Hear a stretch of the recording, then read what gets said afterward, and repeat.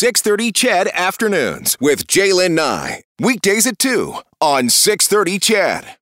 I know a lot of you counting down to the day till you can travel. Maybe you're going to head down to the States. Maybe you want to go to Mexico. Maybe you want to go overseas. In fact, I know some of you have already booked trips. Is there a chance we might be able to make a trip across the border this summer? The federal government is reportedly set to announce by the end of the week if some COVID-19 travel restrictions will be lifted.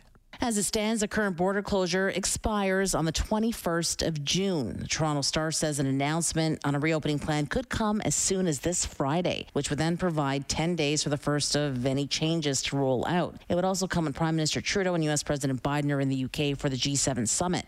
Now, even if the closure isn't extended, it is unlikely to mean that tourists can come roaring across the border. Sources telling the paper it's expected to be a long process. Prime Minister Trudeau has made it clear that those who are fully vaccinated will be the first to benefit from any rollbacks on travel restrictions. Sandy Salerno, Global News. So this news comes as the Tourism Industry Association of Canada and many other Canadian business organizations have been pressing the government to commit to a date to reopen the border and to tell them, what is it going to look like? What markers need to be in place? How will this roll out? Beth Potter is the president and CEO of the Tourism Industry Association of Canada. Beth joins us this afternoon. Welcome to 6:30 CHED in Edmonton. Thanks so much, Jaylen. Great to be here. You've been on the job for a couple of months now. What a time to take over advocating and working towards and for the tourism industry in this country at a time when, boy, oh boy, it has just been kicked to the curb. Well, it certainly has been nonstop since I started, but I did come in with some training wheels, having spent the first part of the pandemic in Ontario. Yeah, for sure. Well, it sounds like there's a bit of some good news for the tourism industry today. Well, we certainly had a little bit of an announcement today from the federal government indicating that fully vaccinated Canadians could come back across the border without having to quarantine in the quarantine hotels. And so that is a step in the right direction for sure. Yeah, and I guess everyone right now, and you and everyone looking for details, sources saying it's going to be a long process.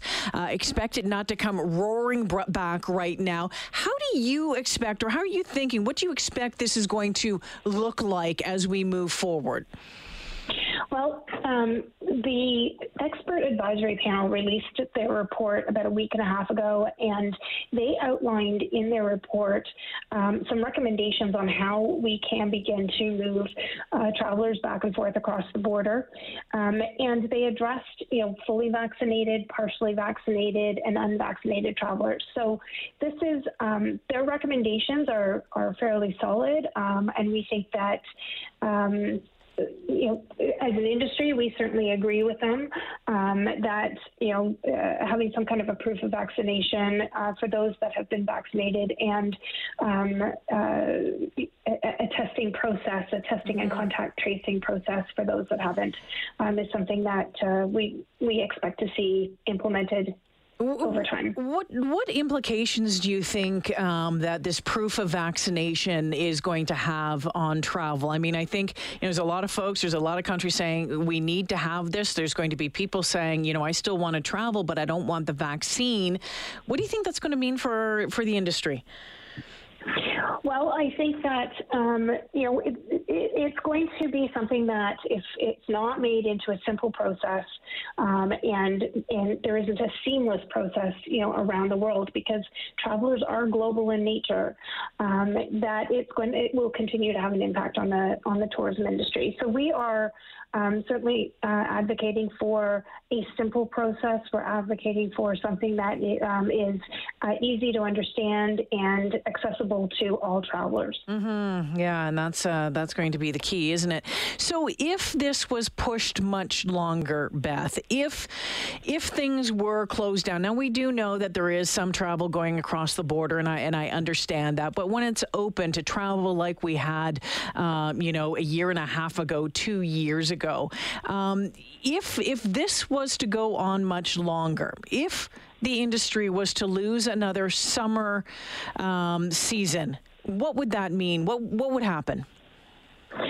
Well, it's a combination of things because the federal government is also already talking about ramping down subsidy programs that tourism businesses have relied on to stay solvent or stay afloat over the last 15 months.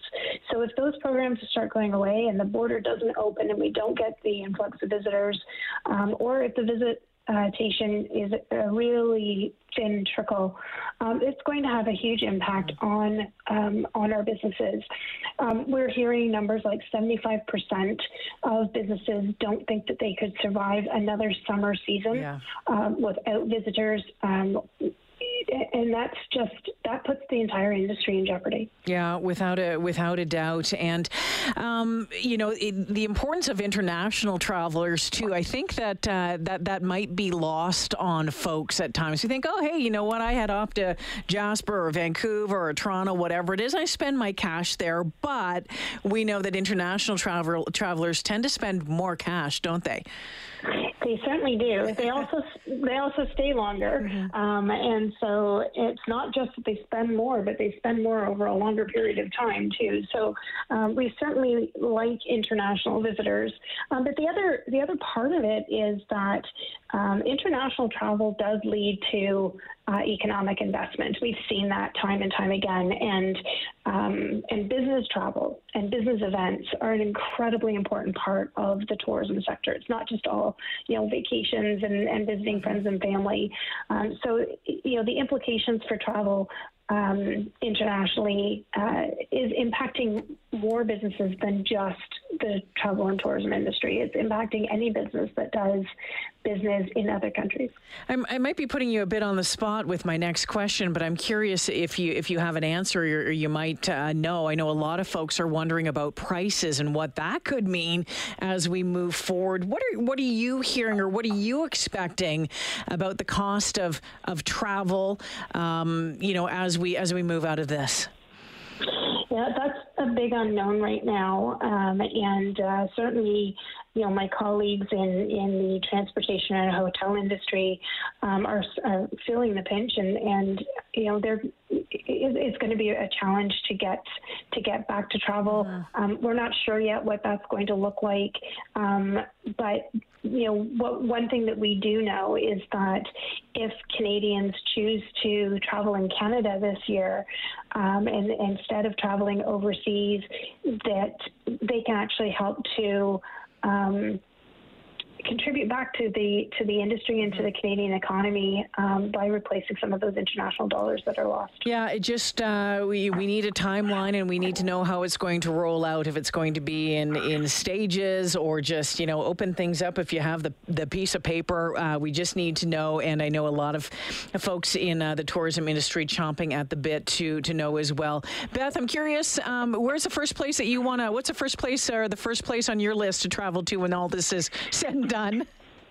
My first trip will be to Saskatoon because that's where my daughter and her daughters are. And I haven't seen her since Christmas of 2019. So, well, good for you, Saskatoon. Mine's going to be Sault Ste. Marie. So we're hitting the hot spots. Let me tell you. There you go. Beth, thanks for joining me this afternoon. I look forward to chatting with you again in the future. Thanks for this. Thanks so much, Caitlin. Yeah, you betcha. Beth Potter is the president and CEO of the Tourism Industry Association of Canada. And, that's something I think for a lot of us. While folks are planning trips maybe to Mexico, I know people who have booked, a resort stay maybe into January, February of next year, even maybe late into the fall of this year. But I think for a lot of folks, it's like, hey, I just want to get to Toronto or Regina or Thunder Bay or Wawa or, Smith Falls to see a loved one, someone that they haven't been able to see. Sure, those great big trips, if you can do them, if you want to do them, a lot of people are thinking about that, but a lot of folks as well just thinking about maybe being able to see some friends, to see your grandkids, to see your parents.